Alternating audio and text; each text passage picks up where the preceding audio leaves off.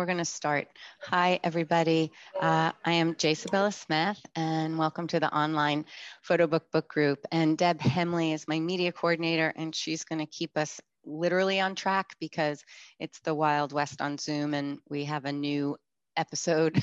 Every time we're on it, we learn something. I am so excited to be able to talk to Ben Brody, my colleague and friend, who put together something that we're going to try to unpack, and it is so layered. And I've been thinking about it for days, and I just frankly can't stop thinking about it because I see another reflection from another direction, like over and over again. So I'm really excited to talk to you, Ben, because I think you're going to illuminate all these other corners I haven't even thought about yet. But just to say a quick word, you are the Director of Photography for Ground Truth and Report for America. So you provide training and mentorship. You're all about independent editorial journalism and journalism that's on the local level.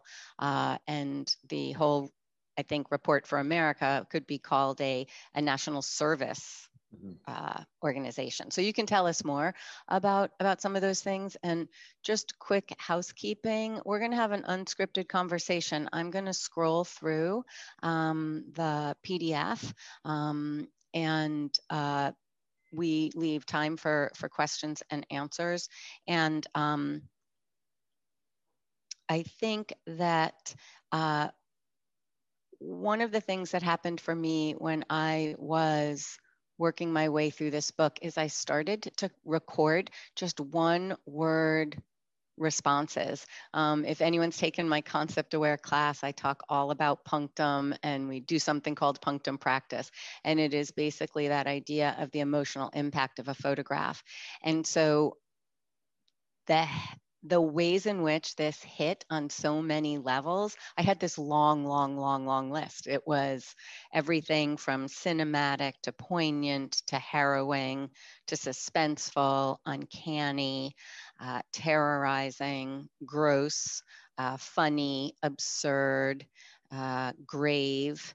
I could go on, but the idea that you were able to bring us into 4 different worlds simultaneously, actually. Could everybody mute themselves, please? We're getting feedback. Thanks. You brought in these perspectives. So yes, you were a soldier, but you were a soldier and a photojournalist. You're showing us what that is like from a point of view of before going, while you're there, and after, which already that's so meaty.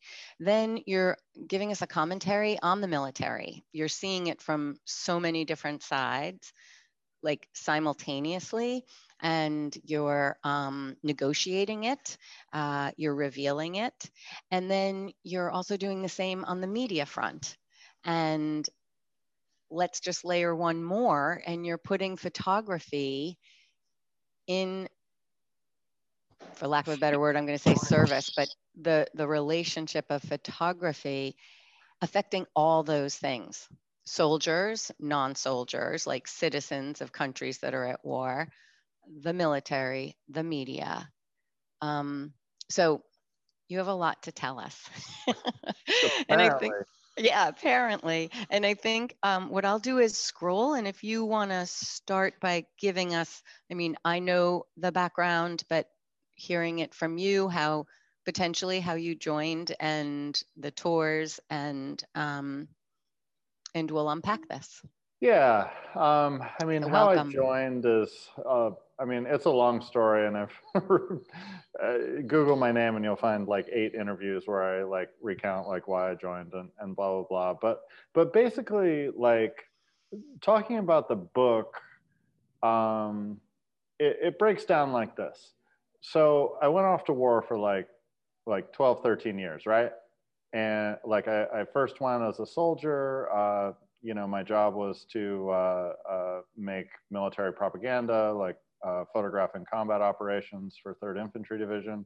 Then I got out and went to Afghanistan as a civilian photojournalist for like 6 years. Um, so spending the bulk of my adult life and some of my boyhood at war, uh, coming home was a really jarring experience, like trying to settle down in Western Massachusetts to create this life for myself here. What I found was the whole world looked different. Like everything was painted with, menace and threat. It was clear that the sort of character building that people expect going to war or joining the military to give them was primarily a process of like weaponizing all my instincts. Mm-hmm. So I photographed what that looked like to me. And that sort of became my like my approach to photography after sort of quitting being a war photographer. So when it came time to make a book, which is something I really wanted to do because I'd spent most of my career photographing for like online news outlets or stuff that only existed online or in like newsprint, these really ephemeral media that websites break. Like we spent a year and like $250,000 building this interactive website in Flash from Afghanistan, and it was amazing at the time, but it's like Flash is broken. Like you can't look at that website anymore. It's gone. So the idea of making a physical object was definitely something like pathological for me that I needed to do. But like, how do you make a book function? How does it like make sense? What's the concept? So with these ideas of like having made this edit of like 160 pictures down from like 100,000 pictures, all of those editorial decisions serve the concept of the book, which is basically what I just said. Like I went off to war for like 13 years. I came back and the world looked different. So like I'm photographing what that looks like to me now, which is the, I don't know if you can see like my screen, but this is the actual book. The black and white pictures that are in the beginning and the end. So it's bookended with these photographs from home in the front and then in the back as well. So for me, that's what sort of made me feel like I could add something to the list of amazing books that have already been done about the wars, is by really examining what the process is of like coming home and reconciling with these decisions you made about your life and the consequences they have. It's interesting you say the pathological need to make something both concrete and lasting, as overwhelming and I'm sure difficult, painful to go through all the years of photographs. Is the process of having been able to compile this a healing one? A feeling one. Healing. Oh, healing. Oh, God, no.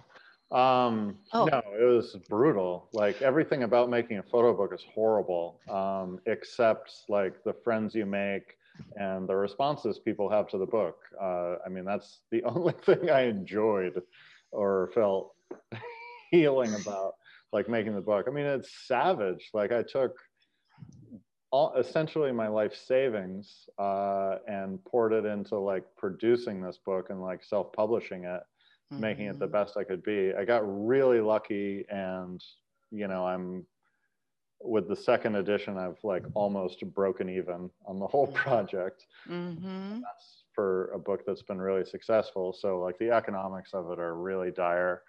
The 8,000 words of text that I wrote for the book left me essentially catatonic for 3 days after I finished. Oh. You know, it's Okay. How? Because they could leave the reader catatonic. Sorry, but they're because you don't know what you're going to get, and you are so. It's just razor sharp at every turn. So, did you do that? And I was curious how you did that. Was that over a concentrated time, or how did you deal with that? It was essentially the last thing I did for the book was writing the Wow. text.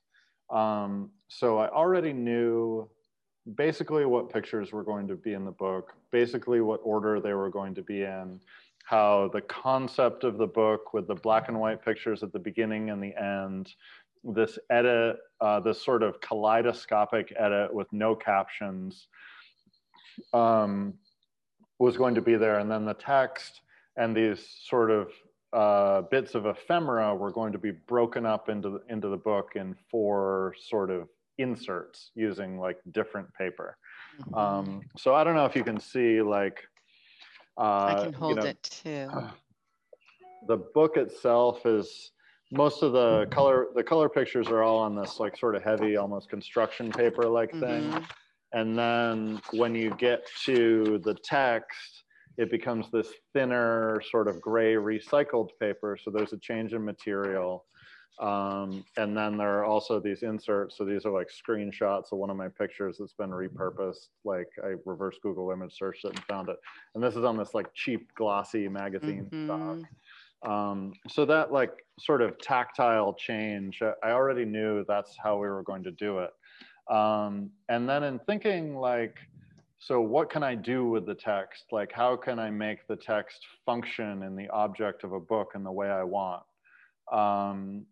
That informed like what I wrote about, and also like how I referenced the pictures. So I would say like the biggest literary reference or the biggest reference period in how I like conceptualized and made this book what it is was Kurt Vonnegut's book Slaughterhouse-Five. So in Slaughterhouse-Five, if you don't know it, it's Kurt Vonnegut served in World War II. He was a prisoner of war in Dresden during the firebombing, and he was like held captive in the slaughterhouse. And the literary device that Vonnegut uses in that book to convey the disorientation and dislocation of war is that the protagonist is, a quote, unstuck in time. So he like involuntarily time travels and goes to different planets and things like that. So I thought what I could do in the book to sort of give a sense of that is to use the text to reference images that are like before and after, to use the text to move you around within the book physically, to sort of convey that dislocation within the experience of reading. And it's just like one of the cool things you can do with the medium of a book, because it's like it's this physical thing that you're used to, like, you know, if you're reading in English, you read from left to right, you turn the pages. But like if you mess with that experience and make people go back and then, you know, lose themselves, you can create this experience just using the medium of what a book is. So, you know, it was all the money I had. It was like my only chance to do this. So I wanted to make it as good as it could possibly be. Well, it certainly got international eyes. You were shortlisted for the Paris Photo Aperture Awards. It literally, if you're thinking about it, was heralded as one of the most important books of 2019. And now you've second editioned it, which I want to go back and talk to. But my reference to the text, I know when you were sending us back to particular images, but like when you would drop in things that you were thinking about, like your mom, or Becca's mom, like, did you know or set out for key moments that you know you wanted to share? Yeah, I mean, I tried to focus on real inflection points. Uh-huh. You Okay. know, and part of that was just like responding to books about the wars that I didn't like, and Mm-hmm. like finding these books that were really like well regarded, but like to me, all it was like they were using the vernacular of the military in a way that like for people who weren't in that world, like that is interesting in itself. Um, Mm-hmm. but I wanted to reach an audience who knew that language and had like either lived the wars or loved ones who had lived the wars, and make it accessible to them. So I really tried to, you know, find these examples, these experiences that I felt would resonate with a broad audience, rather than just like people who are into Dutch photo books or, you know, whatever. Mm-hmm. Who I did the illustrations I found interesting too. How did that decision come in? So there, the illustrations like this one of the anise, you Mm-hmm. know, like there's a story of this air assault that happened in an anise field. I found these illustrations just on Adobe stock and licensed them. The other illustrations that are in the book are from military field manuals, Mm-hmm. mostly like from the 60s through the 90s. I was like, every time I traveled, I would go to Army Navy stores and, you know, scrounge around for old field manuals because not a lot of that stuff is online in a reasonable resolution. Um, and you know, half the time they would just give me the dusty old things. You know, nobody wanted to buy those. So yeah, I've got this big collection of musty old infantry manuals from the 60s. Wow. Wow. I'm going to stop on this page because I think you can tell us about the lower left image since that was, Yeah, yeah. yeah. So this image, this is probably like my best propaganda picture that I took in the army. So it was on an air assault in Iraq, sunrise, a couple days after Christmas, um, and yeah. So this was released through the military, through like public affairs channels, which means it's in the public domain, which means people can use it for anything they want. You want to make a book based on this picture or any of my other pictures, you're welcome to it. Um, I'm the only one I think who has the original files, so good luck getting high resolution versions, but have at it. So anyway, I was at home a few years ago, like researching lithium batteries for some insane project I was working on, this like electric motorbike I was building, and saw this picture being used in an advertisement for lithium batteries. So that was shocking. So anyway, Google has this really cool feature where you can reverse image search. So I uploaded this picture to Google and found all these places where this picture had appeared. And I made screenshots of them, and I actually made a little book just of the screenshots. Um, and you know, just had it coil bound at the local print shop. I think it cost me about, you know, $10 to make. So I found it interesting, like the other pictures that were like put next to my picture. Like so, this one they're using my picture to sell vape pens apparently. Um, yeah, it was just really strange the ways people interact with this work and what it means to them. And, you know, and then there's also a story in the text that sort of speaks to how soldiers are often uncomfortable with how civilians interact with photography about war and representations of soldiers, that you know, they often feel like people process these images as if soldiers are these like one-dimensional like superheroes, instead of like these are actually like highly trained professionals doing complicated things for complicated reasons. um, and and it's hard to, when with a picture like that that's so sort of dramatic and cinematic, you don't get any of that. You just get like, look at these heroes. And that's exactly how the military wanted me to represent soldiers on these operations. Mm-hmm. You were bold in some of the ways in which you circumvented expectations. It's kind of putting it mildly. Yeah, I like messing with people's expectations because like you get to a point in your career where like you're familiar with what a war picture is supposed to look like. You're familiar with what your editor wants to see, and you just get bored with it, and you just start like messing with the system. Um, at least that's sort of where I found myself after photographing in Afghanistan and making the same pictures everybody else was making, and not feeling like I was being honest about my own assessment of these wars that I had spent like my entire career covering.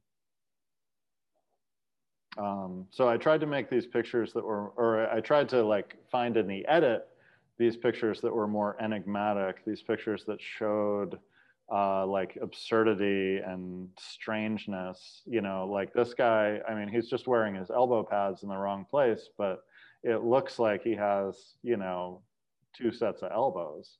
It's just, there's this weirdness. And of course, like he's strapping on an AK with this monster banana clip in this bedroom, the TV. It's like this domestic space, but there's this like professional warrior. Mm-hmm. There was somewhere where basically I made a note of it. Let me see if I can.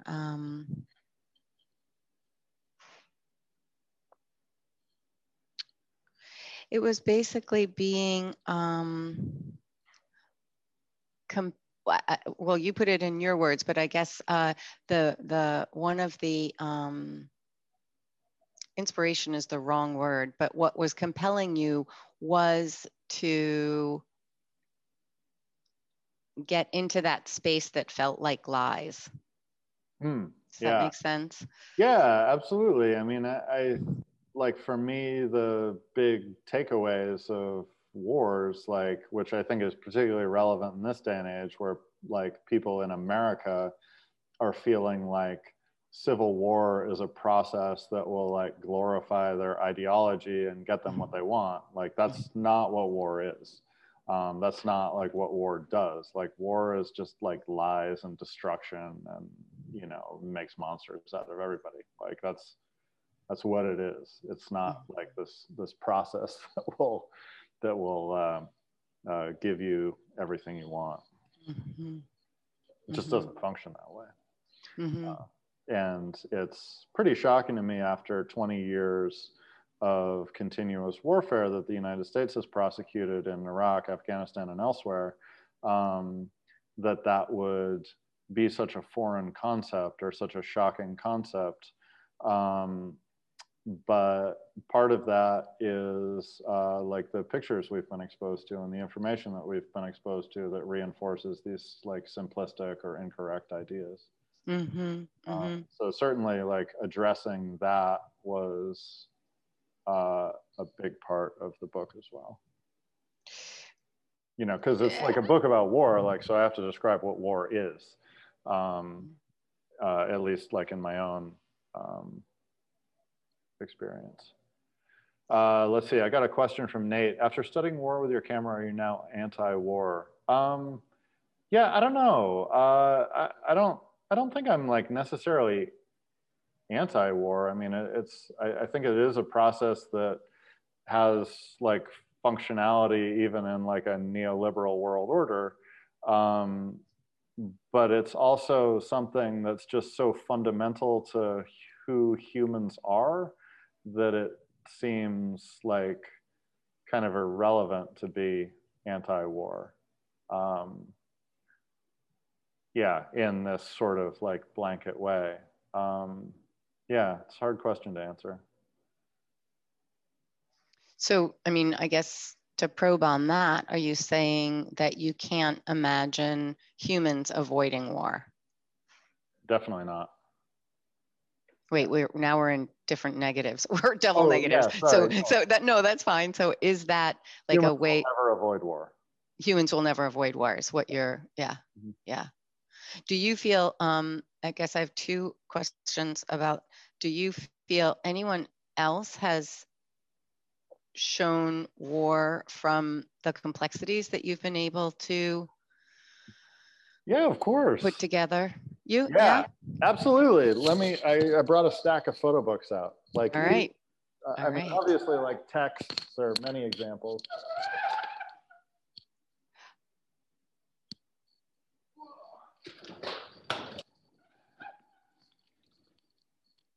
All right. Mm-hmm. So, Geert Van Kesteren, Why Mr. Why? This book from 2004 is unreal. So it's printed on this like really cheap newsprint, brilliantly designed in the Netherlands. Like, you know, this book definitely made me seek a designer in the Netherlands. Really interesting use of like image and text.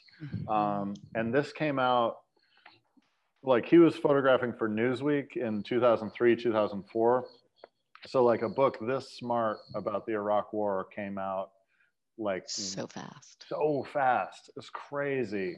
Like I went to Iraq in 05. Like that's when I started photographing there. And my book like just came out last year. So like Geert Van Kesteren was on it. He has another book, which is unfortunately out of print and extremely expensive, called Baghdad Calling, that I also highly recommend. Tim Hetherington's Infidel. I knew you were going to say that. Yeah, I definitely have some problems with this book and like some of its theses. Like this book is really focused on like the camaraderie and like this culture and this like man Eden, which, you know, to me is like pretty simplistic. And you know, that wasn't like my experience being in the military. You know, it's like people generalize about the military because like, but what they're actually doing is generalizing about infantry platoons. So infantry platoon, like, yeah, you can kind of generalize about them, and that's like what this book is. But like infantry platoons are not the military; they are not the war. But the pictures are amazing. The production is amazing. You know, it's bound like a Bible almost. It's got these like lots of really cool ephemera, like the tattoos and stuff like that. That was my introduction, so that's why I wondered if it was on there. Yeah. Yeah, absolutely. Probably the most important photo book made about war is Vietnam Inc. By Philip Jones Griffiths. So this book came out in 1971. Griffiths basically used the concept of photographing the war in Vietnam as though it were like a corporation, as though he were like documenting a corporation. So, you know, he was looking at it from economic angles, from like supply line angles, from like marketing angles. You know, the design is like very 1970s like time life thing. It's not an excitingly designed book, but the pictures are incredible and the concept is definitely worth studying. Sometimes like really bad books, you know, like this one was made by a combat camera soldier like me, that, you know, really like has all these really cliche pictures and it's printed on terrible paper and, you know, it's like lots of little kids and, you know, just has like this horrible, I mean, like, you know, this is the kind of book where it's like, oh, it's okay to show like Iraqi people in pain, but you can't show like soldiers in pain. Yeah, got it. So there are plenty of books like this out there that I was like reacting against. Peter Van Actmail's Disco Night, September 11th. If Peter hadn't made this book, this is probably what my book would have been. But he made this book. This book is like a picture and then like a blurb of text. And the text is not like necessarily doesn't necessarily have anything to do with the picture. It's just the interaction between those blocks of text. And there are all these nice gatefolds, which are very expensive to put in your book. Yeah, it's for $50. It's a really nice book. He's actually got another book coming out that we're publishing together on our new imprint, Mass Books, next month. Mm. That's great. I want you to talk more about Mass Books at some point, but you also made me think of when you were bringing up the economic component, one of the things that stopped me is how you let us know that the cost of a gallon of fuel.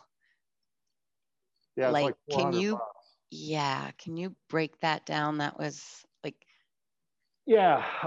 So I mentioned that in the book in terms of like what the embed process is. And I should say, like, if you have questions, please throw them in the chat. Yeah, we were sometimes we talk and then open to questions, but I'm fine with that. That'd be great. Yeah, cool. And Deb can help monitor that too. Great. Yeah, I was writing about like what an embed is. So basically, the military provides like food and shelter and security and transportation for you at no cost, and you can go along with maneuver units on their operations. So I took advantage of this, as did like a lot of, mostly white men from the suburbs like me. I grew up north of Boston.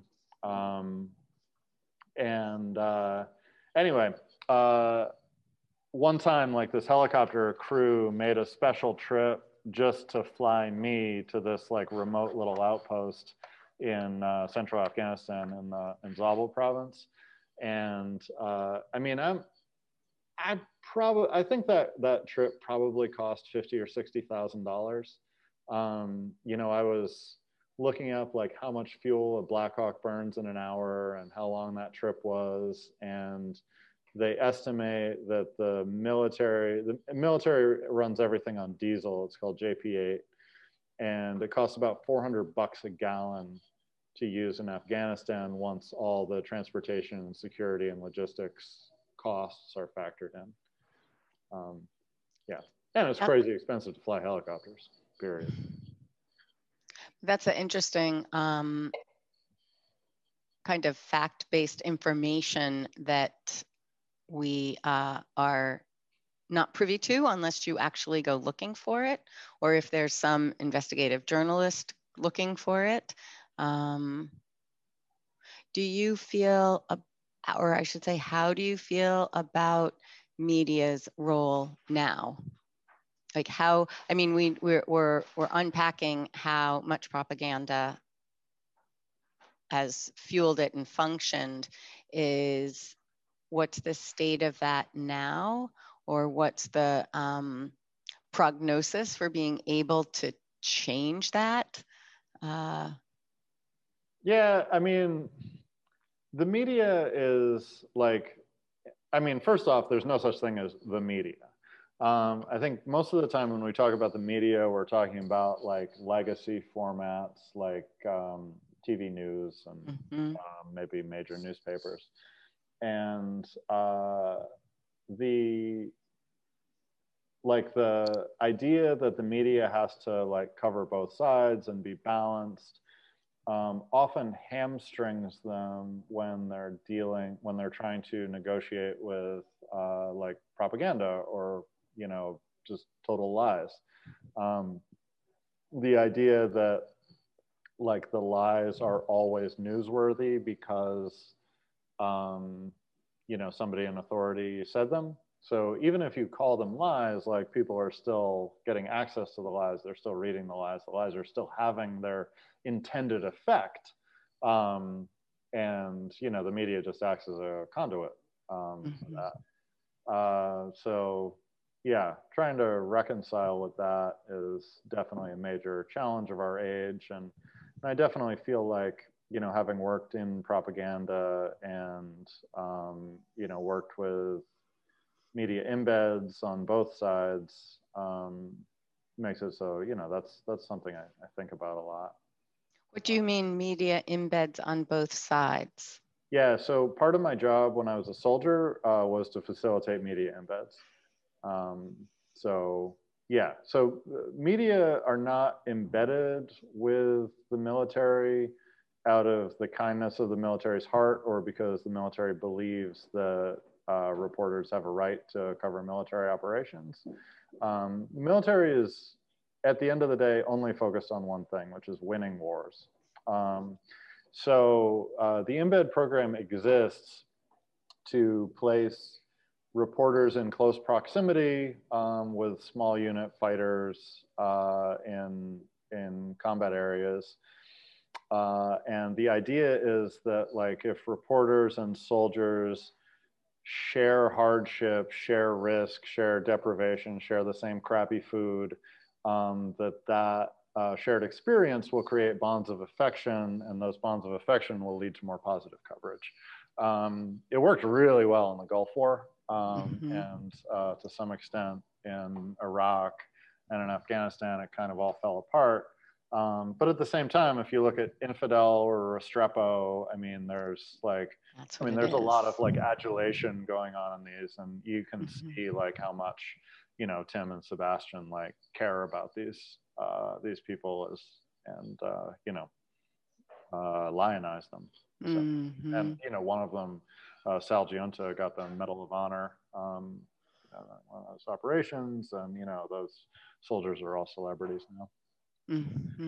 I got one more question from Nate. How do I decide which pictures would be larger, spread over 2 pages, the gutter? So that's called a double truck, and full bleed means they go to the end, to the edge. There's no border around them. So basically, the black and white pictures at the beginning and the end are placed on the page in a more sort of traditional photo book way, and they're on this like pretty ivory coated paper, and they have like a bit of spot varnish over them, so the picture itself is a little bit glossier. It's this very like art book production, whereas these pictures are like full bleed, gutter runs right through them, on rough uncoated paper. I just wanted to create like a difference between the pictures, and I felt like this is a pretty small book. It's about 6 by 9 inches. You hold it pretty close to you, and the fact that it's full bleed gives you sort of a more intimate experience with it. It's a small enough book that lays flat enough that you can hold it in one hand and flip the pages and hold it close. So yeah, having most of the work be full bleed was I think the right design decision. Yeah. Do you want to talk about the design process? Oh yeah, absolutely. Let's see. I'm just reading this question by Marius. Like more of a comment. That's cool. Thank you. Yeah, Stacy's book. Anyway. Yeah, so in like making this book, you really, if you're going to spend like 30 grand making 1,500 books, like you can't do it all yourself. You really need to hire like a proper designer. There's so much skill involved and so much knowledge that I don't have that is necessary to create this object. So many ways that you can fail if you don't know about like how the different paper types work together, and like what font is the right choice and things like that. So I created this PDF that was like a bunch of these pictures. Actually, none of the black and white work was in the PDF, but like some letters I had written in Iraq, like all this stuff that never made it into the final book. Just this weird collection of ephemera and pictures. And I sent it to a couple of designers who I thought might be interested in the project. So the designer who did Infidel reached out to him, and Toon van der Huygen, who's probably like the most famous designer, but fortunately I reached out to Kummer and Herman, which they're this great little design shop in the Netherlands, because I had seen this project they did called the Sochi Project. So Sochi Project was like this photographer, Rob Hornstra, documented like the Sochi Winter Olympics, which was a Winter Olympics held in a subtropical war zone. So there was like a dark humor to that project that I felt like really came through in the design. So they made all these like little books, and this book is called Kiev, and it's all these pictures made with this broken camera. It's like a Russian camera, and the like binding is also broken, and it like falls apart. It's so fun. It's like the coolest little book, and I was like, yeah, I definitely want to do something crazy and work with them. And Mm. you know, since the design like inspirations were these very utilitarian things, like this is an MRE package for chili with beans. These like very sort of straightforward, unsentimental, cheap, functional objects. Like they needed to do that in like an understated way and not a cartoonish way. So we got the cover cardboard as close as we could to the MRE package. The book itself is about the size of an MRE, you know, but it's not like bang you over the head with this stuff.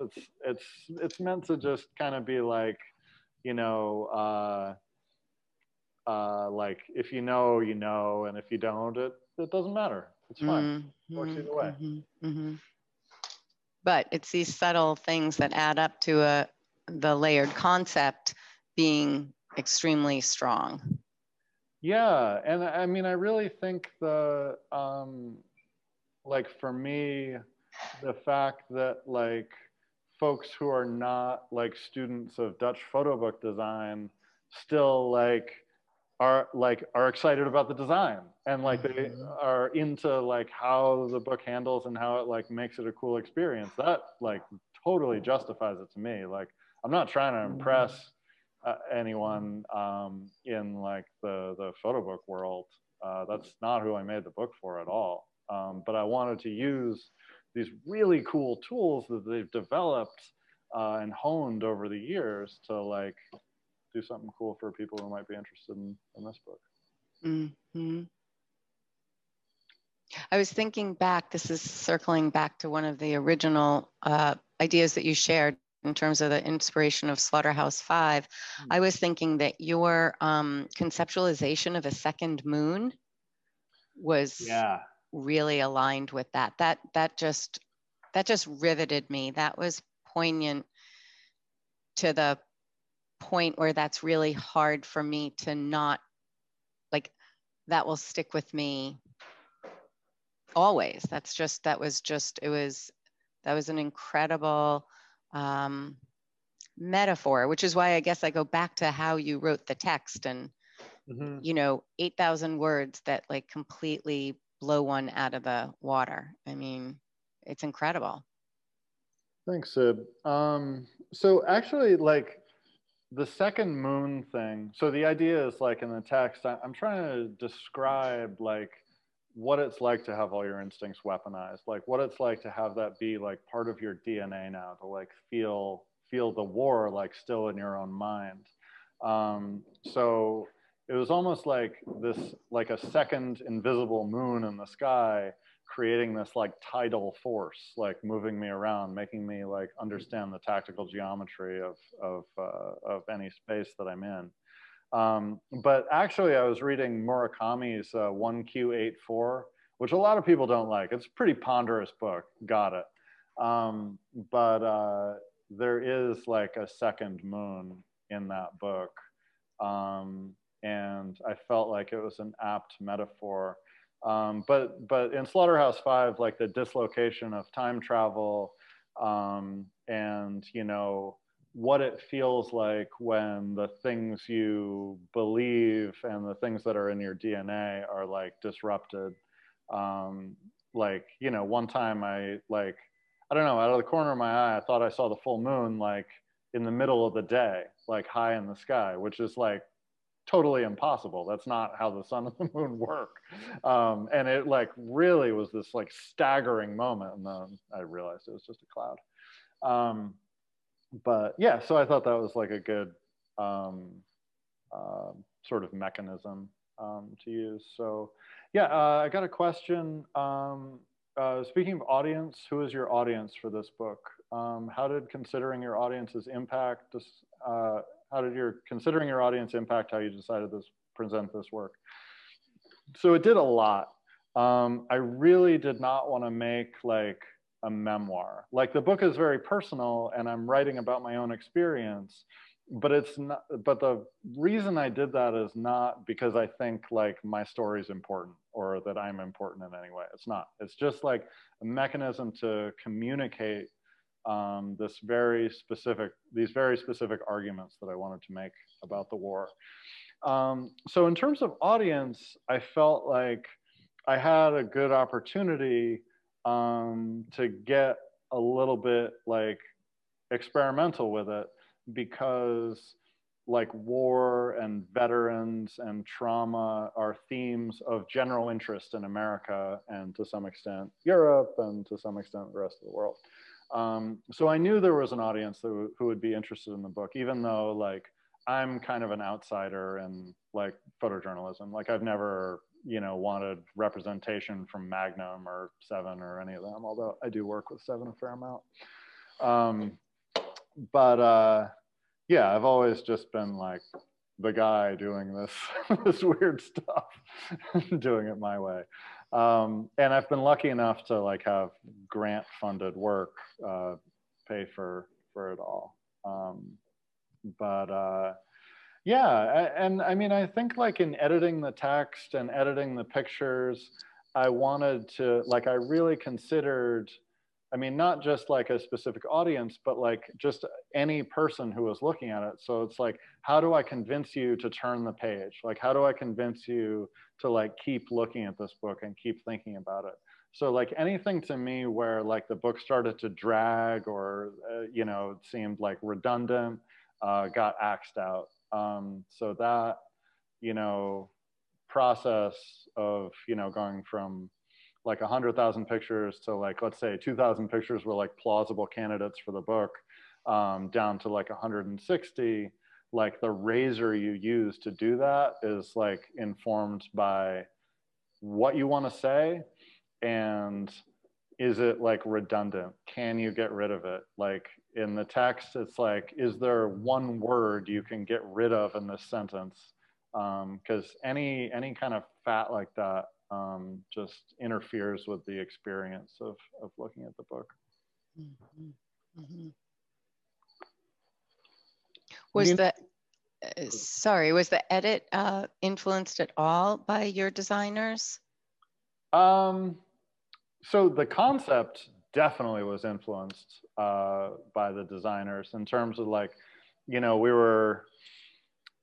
we hadn't even really looked at the black and white work yet. And we were trying to make this book with just the color pictures from Iraq and Afghanistan and some of the stuff. And I don't know, I just felt like it wasn't like a complete object with that stuff. So I showed Jeroen Kummer the black and white pictures, and he was like, well, obviously these need to be in here. This is like a really important part of the book. And then it was his idea to bookend them, to make like one section in the beginning and one section at the end. Because you know, I'm not a designer. Like I'd been thinking about like these crazy ideas, like we make 3 books in one slipcase or something. And, you know, that other people who were helping me with it were like, you understand, like that's going to increase the cost by like 200%. Mm-hmm. Speaking of slipcases, I think Lisa Hersey's on the call. I did make like a limited edition of like 30 books. Yeah, I have a couple left. So Lisa made these amazing slipcases, and I like got a laser cut stencil and spray painted them, you know, like you would spray a duffel bag like before you deploy. And yeah, the book fits in here. So it's like a nice protective thing. Yeah, just a super cool object. So for the people who are like Dutch Photobook geeks or something like that, or like a library that collects this kind of thing. There's 30 of them. You can get one. Mm-hmm. But I think for most people, this is plenty. Do you want to talk a little bit about the second edition and your mass books? Sure. Yeah. So Red Hook Editions doesn't really exist anymore. Unfortunately, they published the first edition. It just wasn't like a functional enough operation for me to do another book with them. So Peter van Oxmael, who of Red Hook Editions, and I sort of broke off and made our own imprint, basically just because like I had a second edition coming out. He has a book coming out at the end of the month. Like we needed an imprint. Self-publishing is like a totally reasonable thing to do in photobook world. Like if you're writing a novel, like self-publishing is not ideal. But with photobooks, it's like, if you want to have a chance of breaking even or even making a little money, like it's your only option.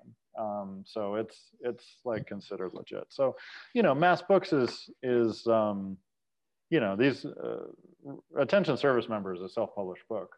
But the idea with mass books, like we're still bouncing around ideas. I was talking with Peter last night about it. We want to make like accessible, inexpensive books that challenge systems of power and are not like enormous like boat anchors for your coffee table, but like cool small things like Jeroen Kummer, like he wants to get involved and like maybe we can make something like this. Oh my god. Yeah, speaking of books that are out of print and very expensive now. Yeah, that's too bad. But yeah, so the second edition is, here we are in 2020. I had intended to just reprint the first edition and say like second printing. But it seemed clear that like there was an opportunity to connect some threads between the idea that like all the lies and chaos and violence have consequences for who we are, not just as individuals who participated in the war, but for our broader society, and like our varying levels of complicity. So I did travel to DC this summer during the protests in the aftermath of George Floyd's murder. And I didn't go to DC to try and like appropriate the Black community's grief and pain. I really didn't feel like that it was my place to do that. But I did want to photograph the military buildup around the White House and the militarization of the police that are around, and the sort of consequence of like what that looks like. So there's one photograph from DC in the new edition in the black and white work. And then I swapped out a couple of pictures from the first edition, like from Afghanistan, just pictures I thought worked better in the edit. And like the screenshots were not well printed in the first edition, so I adjusted the files to make them better. It's a very similar book to the first edition, but I do think it's been updated a little for 2020, just to draw a few important threads to between what we've been doing for the last 20 years and where we find ourselves now. So it's all connected. Did you write any text about that in the second edition? No, I left the text alone. I appreciated your glossary. Oh, I actually wrote that a long time ago in Afghanistan. I mean, I updated it a little for the book and went through some edits, but yeah, no, that's. Oh, my word. Yeah, there's so much you can learn about like what it was like there just based on the language. Some of it is like, like ROE, that's rules of engagement. So that's the conditions under which a service member is allowed to use force in a defensive or offensive manner. And the permissiveness of these rules fluctuates dramatically based on military goals and political atmosphere.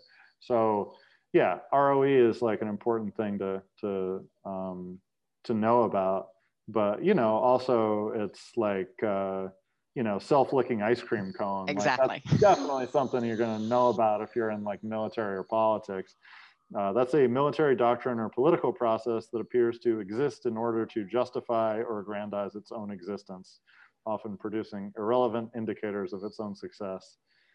So I don't feel like the glossary of terms is like that critical a part of the book. Like you can completely ignore it and the book still like totally functions without it. But it's Mm-hmm. kind of like a little bit of bonus material at the back.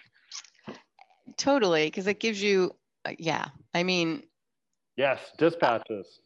Oh, sorry, Siv. I'm just no, no. Go ahead. Go ahead. yeah. Respond. No, Michael Harris Dispatches was also like, I mean, not just a important point of reference for this book, but just like one of the greatest works on war that's ever been written. And I mean, I think I read it in high school the first time. Totally blew me away. Um, and yeah, there is some of that glossary in Dispatches. What I wanted to focus on for this glossary was not like jargon so much. Like, Mm-hmm. you don't need to know like the military abbreviations for these like complicated behaviors and things like that. But the slang is what I really wanted to focus on because there's so much that slang tells you about a culture. Um, The part about the sergeant and like how this is now passe and you have to go like new lingo and new jargon. oh yeah, I yeah. thought I that was mean, amazing. yeah, being like an Iraq veteran, particularly from like the early days of the war, and going to Afghanistan with soldiers who are in middle school or elementary school in Iraq. I mean, they look at me and their first sergeant like we're talking about the Nam, back in Baghdad in '05. So it's kind of funny. Nate asked me about the technical. I shoot with a Nikon D800, a 50 millimeter lens, sometimes a 35. I use Lightroom. That's pretty much it. Yeah, nothing fancy.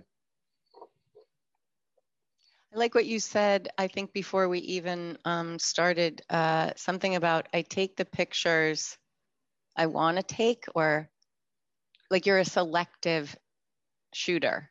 You're Yeah, not going to go out and shoot 1,000 captures and then come back and see what you got. definitely not. Not the way you work. Um, I think some of that just comes from like age and experience, and that I'm hesitant to want to, deal with 2,000 pictures to look through at the end of the day. I could just as easily look through 300. But yeah, 100,000 pictures over 17 years is not that many for a professional photographer. But yeah, that's how I work. I keep my equipment really simple too. Like I just use a 50 or a 35. I don't use zoom lenses.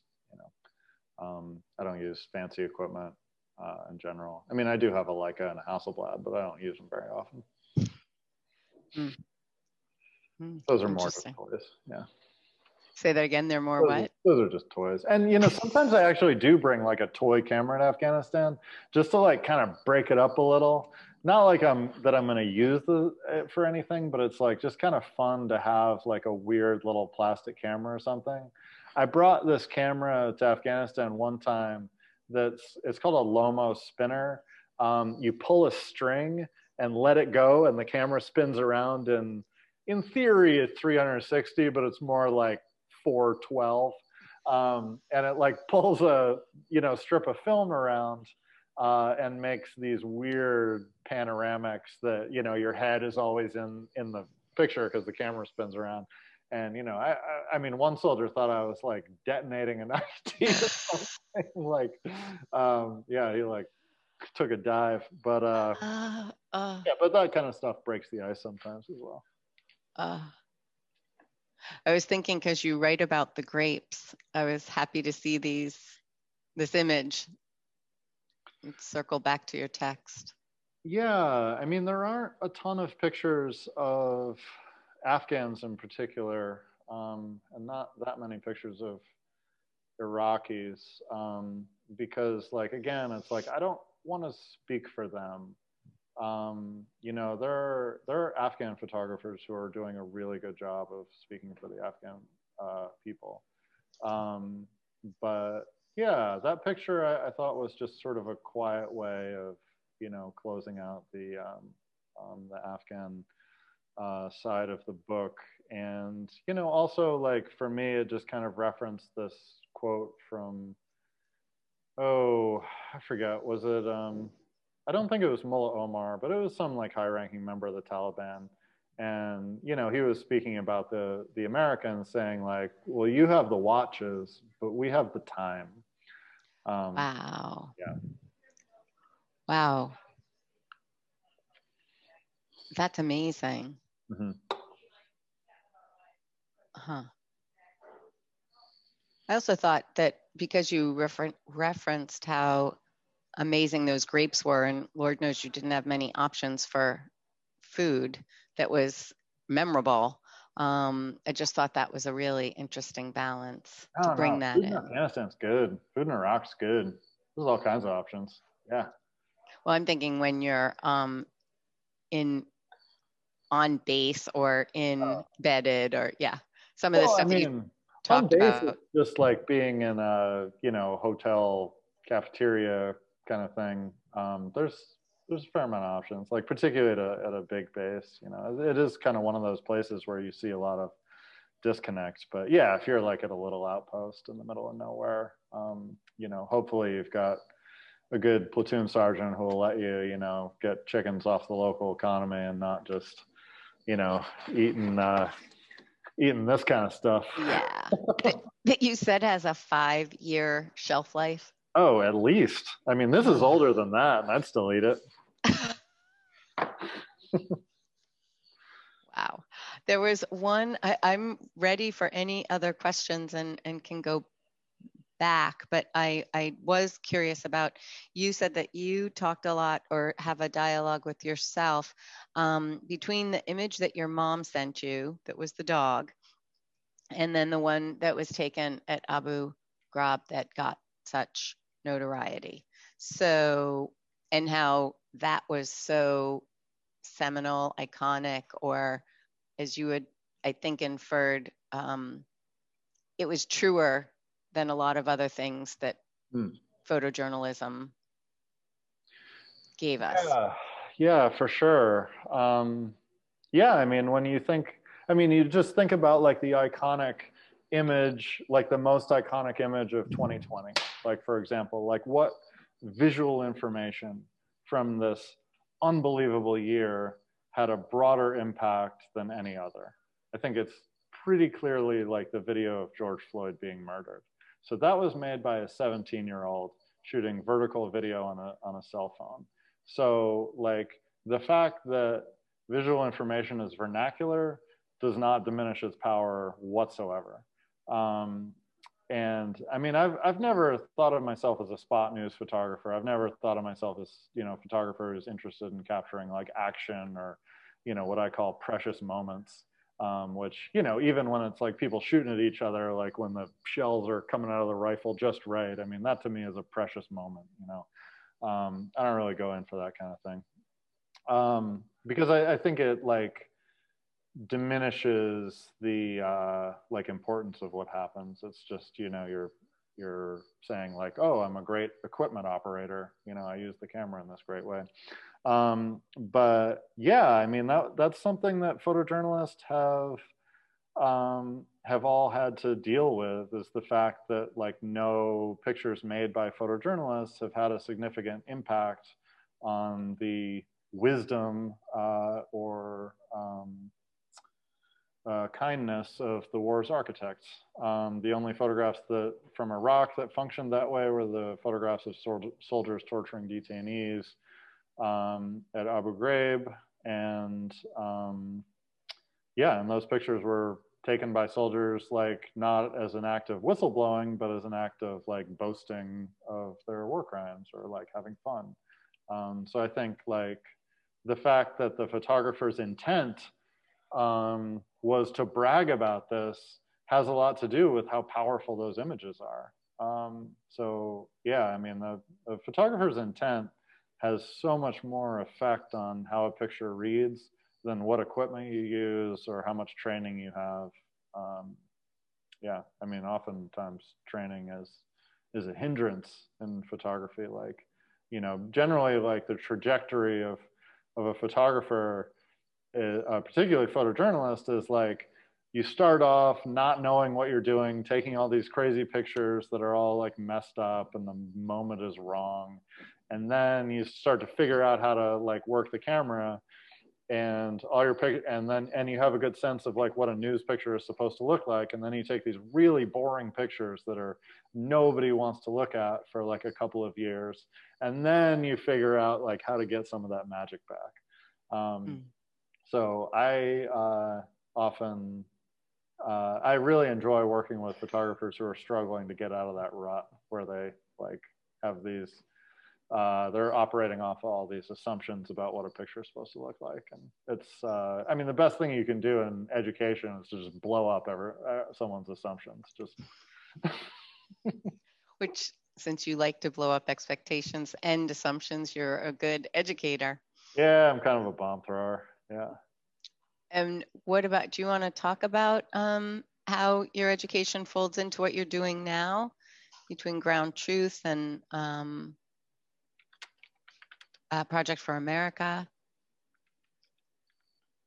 Yeah, so I didn't really go to college. I went in the Army.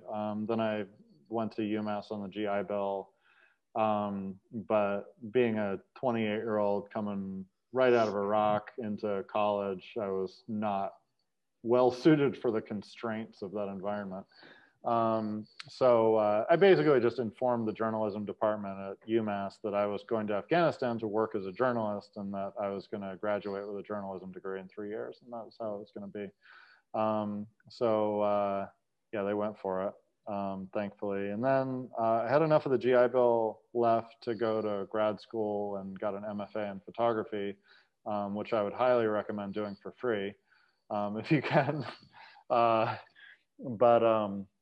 Yeah, and that really helped me like understand what a photo book is and how to like sort of articulate my idea, how to translate like my perceptions of the war into a physical object.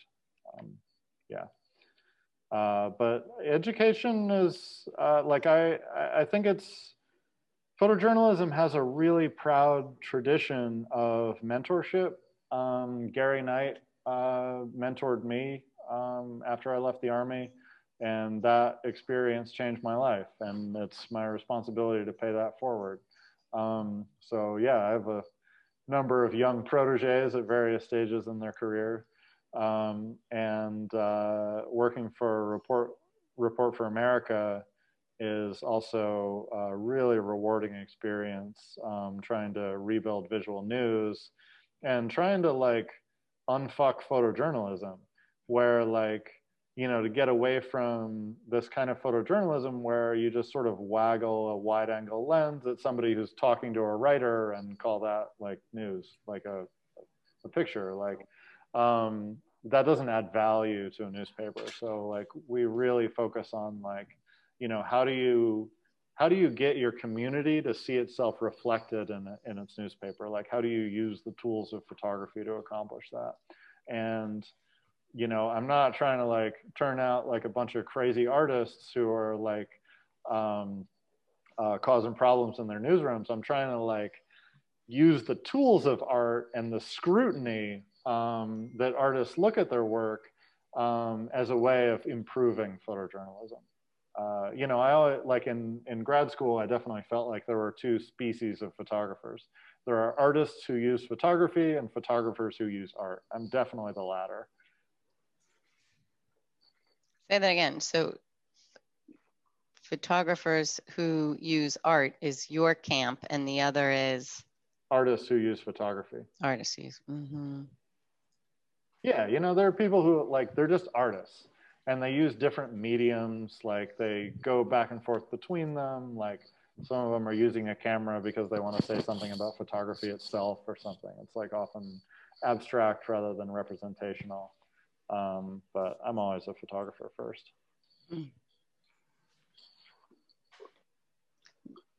You had mentioned something about, I mean, I kept wanting to to post and say, so you think you want to be a photojournalist, or like, I wanted you to, I mean, you've seen it in so many ways, and you're part of changing the field. What would you say to people? I mean, is the road to go finding mentorship, or how do people find a path in this? Yeah, I mean, mentorship is really important. You know, if you reach out to photographers, like, I mean, start by asking questions. You know, I get emails from photographers all the week, and every week. And, you know, I try to be really generous with my time, because, you know, when I was working as a photographer, like in the Army, you know, I reached out to, you know, experienced photographers who are covering the war, and got like a lot of really useful advice, and sometimes advice that's not that useful. You know, there are plenty of great photographers who are terrible educators. You know, that's just how it is. It's a different skill set. But yeah, I mean, I think the important thing to, like, you know, make it as a photographer or whatever, is to start by photographing work that's really important to you. Not by like trying to make, you know, the most amazing picture or go to the most important story or something like that, but to photograph a story where, you know, your interaction with the subject matter means something. Like, that'll teach you more about like what photography is and how it really functions, than like just sort of jumping into the scrum with, you know, a bunch of well-paid equipment operators, you know, and trying to like mimic what they do, unless you want to be like a DC political photographer. But like, I'm the wrong person to talk to go into that kind of thing. Great. Well, I think we've got a few more minutes. If people have questions, I'm sure we could unmute and ask them. Yeah, absolutely. Looks like there's a question from Joseph. What were your thoughts in DC, seeing and experience the military presence? Yeah. So, I mean, there's military police thing. You know, obviously, like, I've never been a law enforcement officer. Most of my life have, you know, been sort of at odds with that community. You know, I think, like, for me, what really drives me nuts is like the cosplay that is meant to intimidate people. So like, people, like, if you want to like dress up as a Navy SEAL and go like reenact battles like with airsoft guns with your buddies, that's awesome. Like, I've been to Civil War reenactments. It's so fun. Like, everyone's just like into history and like doing a cool adventure. But like, if you're dressing up like a Navy SEAL because like you think, and posing in front of the State House or something to like, you know, defend your freedom or something, like, what you're really saying is you want all the authority that comes with being in the military, with none of the discipline, with none of the training, with none of the regulation. It's, yeah, to me, it's pretty gross to see that stuff. Yeah, but seeing that in DC, I mean, I was going, like, I got in, got my pictures, and got out. I was not really going there to really dive into the story deeply. There were some pictures that I wanted to do. I mean, the COVID situation was pretty bad when I was there. Yeah, so I just wanted to get in, get out as quick as I could while getting the pictures I wanted to get for the second edition. Yeah. Oh, right. Mentioning Anmi Lee. Yeah, she was able to photograph like training operations stateside. And I should have said that. Like, so if you reach out to public affairs officers at bases, like, you know, so Anmi Lee photographed a bunch at Fort Irwin, California, out in the desert in SoCal there. And yeah, you just reached out to the right, our 29 Stumps, just north of Irwin. You can usually get in on like a training operation or something. Makes me think of the dual books that Debbie Cornwall has put out. Welcome to Camp America, which was based in the photo work was from Guantanamo. And then her latest book, Necessary Fictions, which was on military operations here, preparing for going overseas. Mm-hmm. Specific. Both her first book also was shortlisted. Mm-hmm. I think, was that the year before yours, I think? I thought it was 2, but not sure. Mm-hmm. Yeah, no, the Aperture shortlist thing was great. You know, having a self-published book, being on the shortlist meant I didn't have to convince like every bookstore like individually that like the book was legit or that you know that somebody should review it. So yeah, it helped a lot in that regard, and sort of the nuts and bolts of publishing.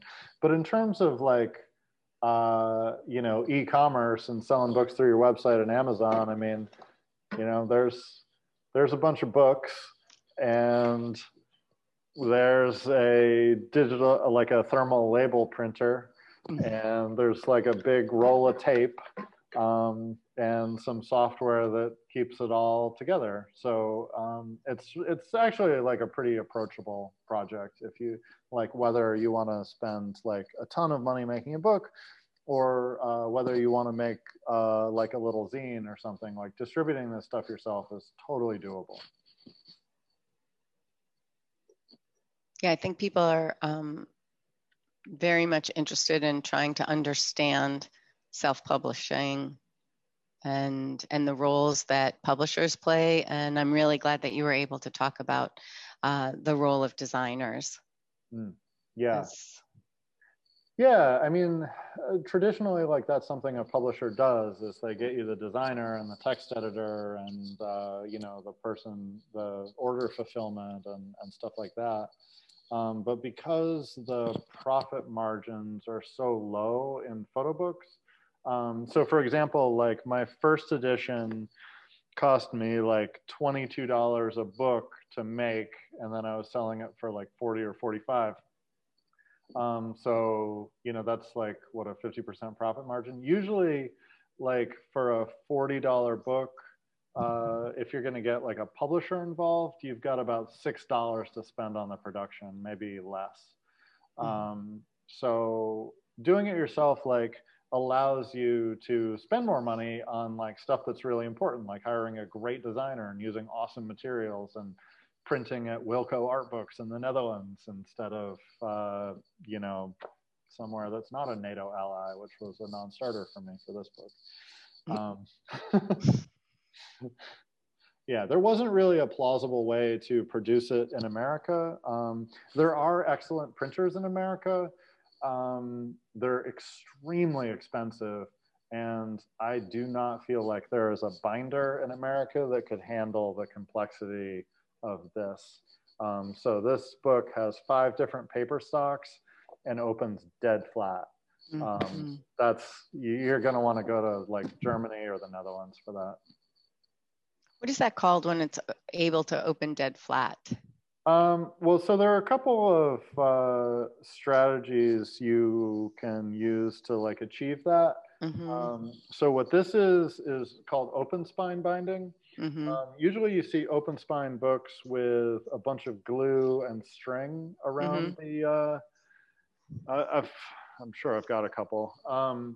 But the problem with open spine bound books is they're not that durable. The glue eventually dries out and they kind of fall apart.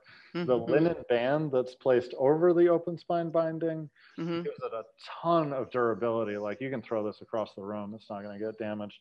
But at the same time, the linen is flexible, so it still opens. To do a hardcover book that opens flat requires a different strategy. I think Peter's book opens pretty well. But basically, you need to have some space for the spine to get out of the way. You kind of see how, like, when it opens up. Yep. Whereas, like, a more cheaply produced book, the spine doesn't. Yeah. Got it. Yeah. Yeah. I appreciate what you said about it being able to be held in one hand and close up. Like, and I really appreciate the, I like the soft cover and just like literally how it feels in your hand. And as you go through it, you feel like you're, I don't know, you're breaking it in almost. It's just, it's a really interesting design. Yeah, I like how if you like put down a cup of coffee on the cover, like you're gonna get a coffee ring, you know? Well, mine has traveled a lot, and it's in good shape for that. So I think we're getting close to wrapping. I want to know if there's any other questions or anything, Ben, you want to say or cover or give us any reference or anything to think about. Yeah, no, I'm at your service. So Nate asked what my opinion of Blurb is for self-publishing. Blurb is really useful because it's just so easy to use. So let me just find something really quick.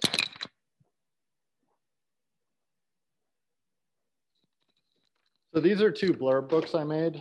Like one I made like basically as in a catalog for some exhibitions that I did, this traveling exhibition called Endgame Afghanistan. So, you know, it's perfect bound, which means it's glued to the spine, so it does not open well. But the printing is pretty good. And, you know, these cost me like $10 a piece to make. And, you know, you can sell them for 25 or something for somebody who goes to a show. So it's like kind of a nice thing for a little object like that. This is a more like experimental book called I've Killed, Have You? Where I was just like trolling soldiers and veterans Facebook pages and just like just screenshotting like pictures and just arranging it in a book. So this is like really crappy black and white printing. Like this printing process is meant for text, not pictures. So it's like really grainy and choppy, but this cost $4 to make. So, you know, if you've just got like a little idea, like, I mean, this idea is kind of one-dimensional, but, you know, you can just like make a little book from it.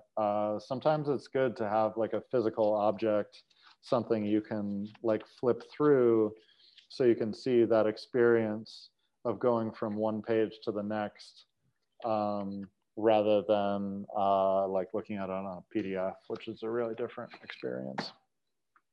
It almost feels like the book is part of your creative process. Yeah, I think so. I mean, I wanted, like, in order to make this, I feel like I had to make some of these to like sort of understand, you know, just to like learn about how it works and like learn about the different decisions you have to make and, you know, the consequences for just using like sort of default settings and things like that and not considering every aspect of it. You know, like consequences of the binding are like the damn book doesn't open all the way. Like, I didn't know. Yeah, all those choices, and they do have consequences, and then you have to also factor in, like you learned too, about what's feasible financially and what are your compromises and what you're not willing to compromise on. Wow. Yeah, right. I mean, there are obviously compromises. Like there are, you know, there are ways like this book, even though it's super custom, like has to be arranged. Like, you know, I can't, like the text inserts, I can't just move those like 4 pages to the left. Like the binding process doesn't work that way. Like they have to be where they are. So, you know, you design the book around the realities of the object. Yep, those limitations. Or they're not even limitations. They're just, you know, a lot of times that makes for good design. It's, yeah. Great. Do we have any other questions before we wrap? I'm not reading the chat because I've got 2 screens open, but not that one. So I'm reading the chat. yeah, okay. If anyone wants to unmute. Okay, cool. And Great. you know, I'm reach out to me anytime. You know, just Google my name, you'll find my website, and you can email me from there. It's photobrody@gmail.com. That's FOTO Brody. And yeah, always happy to like look at work or talk about this stuff. Yeah. And we'll put, what we do is we send a follow-up to all of our participants with a list of the resources. Because what happens, like just like you brought those photo books to our attention, like we'll put links to those and your information. So thank you everyone for coming. I'm just going to tell you that we've got, we have 2 weeks. We do this every other week. And the next one that we're going to do is a book by Matt Eck. And it's really fun for me to jump between all the different genres and what we learn from each. And, you know, I think I mentioned to you, Ben, I have a very personal experience having a veteran brother who I watched try to integrate life before, during, and after, and the impact as well for us as family members. And just as a note, so he was in Vietnam, and it was such a challenge. His what came full circle for him is number one, he got sober, which was great because he came back not so from war, and that took a while. And then he ironically got into running in his like maybe 50s, and he has run New York City Marathon, which he probably did when he was somewhere in his 60s. And he said that running that, all that running helped him. He does deal with PTSD, and he felt like that was a homecoming that he'd never had. I thought that was a really interesting experience. So I don't know that many veterans could give what I would consider on some level a gift like you did with this book. So thank you for that. Thanks so much for having me, Sib. And thanks everyone for all your great questions and for tuning in. I really appreciate it. You know, like I said, like making a photo book is awful, but this is nice. Well, and that's, but making it, I get that it was awful, but do you feel like it put away anything for you? No. In your own personal? No. No. All right. Was curious. It just described what was there. Yeah. Yeah. Yeah. I mean, but I hope that it has, I mean, I think it does have the functionality of like explaining to my loved ones or like helping them understand like what I really went through. And I really hope that it has that functionality for other people. I think that that's what I'm speaking to. I think it really does. Yeah, which is a gift. Yeah. So sorry for the brutality, but it's going to circle out in a lot of good ways. Yeah. Great. Yeah. All right. Well, everyone be well and be safe. And thanks for coming. And Ben, thank you for being so generous with your process. I know I learned a lot. Oh, thanks, Sid. Yeah. All right. All right. Take care.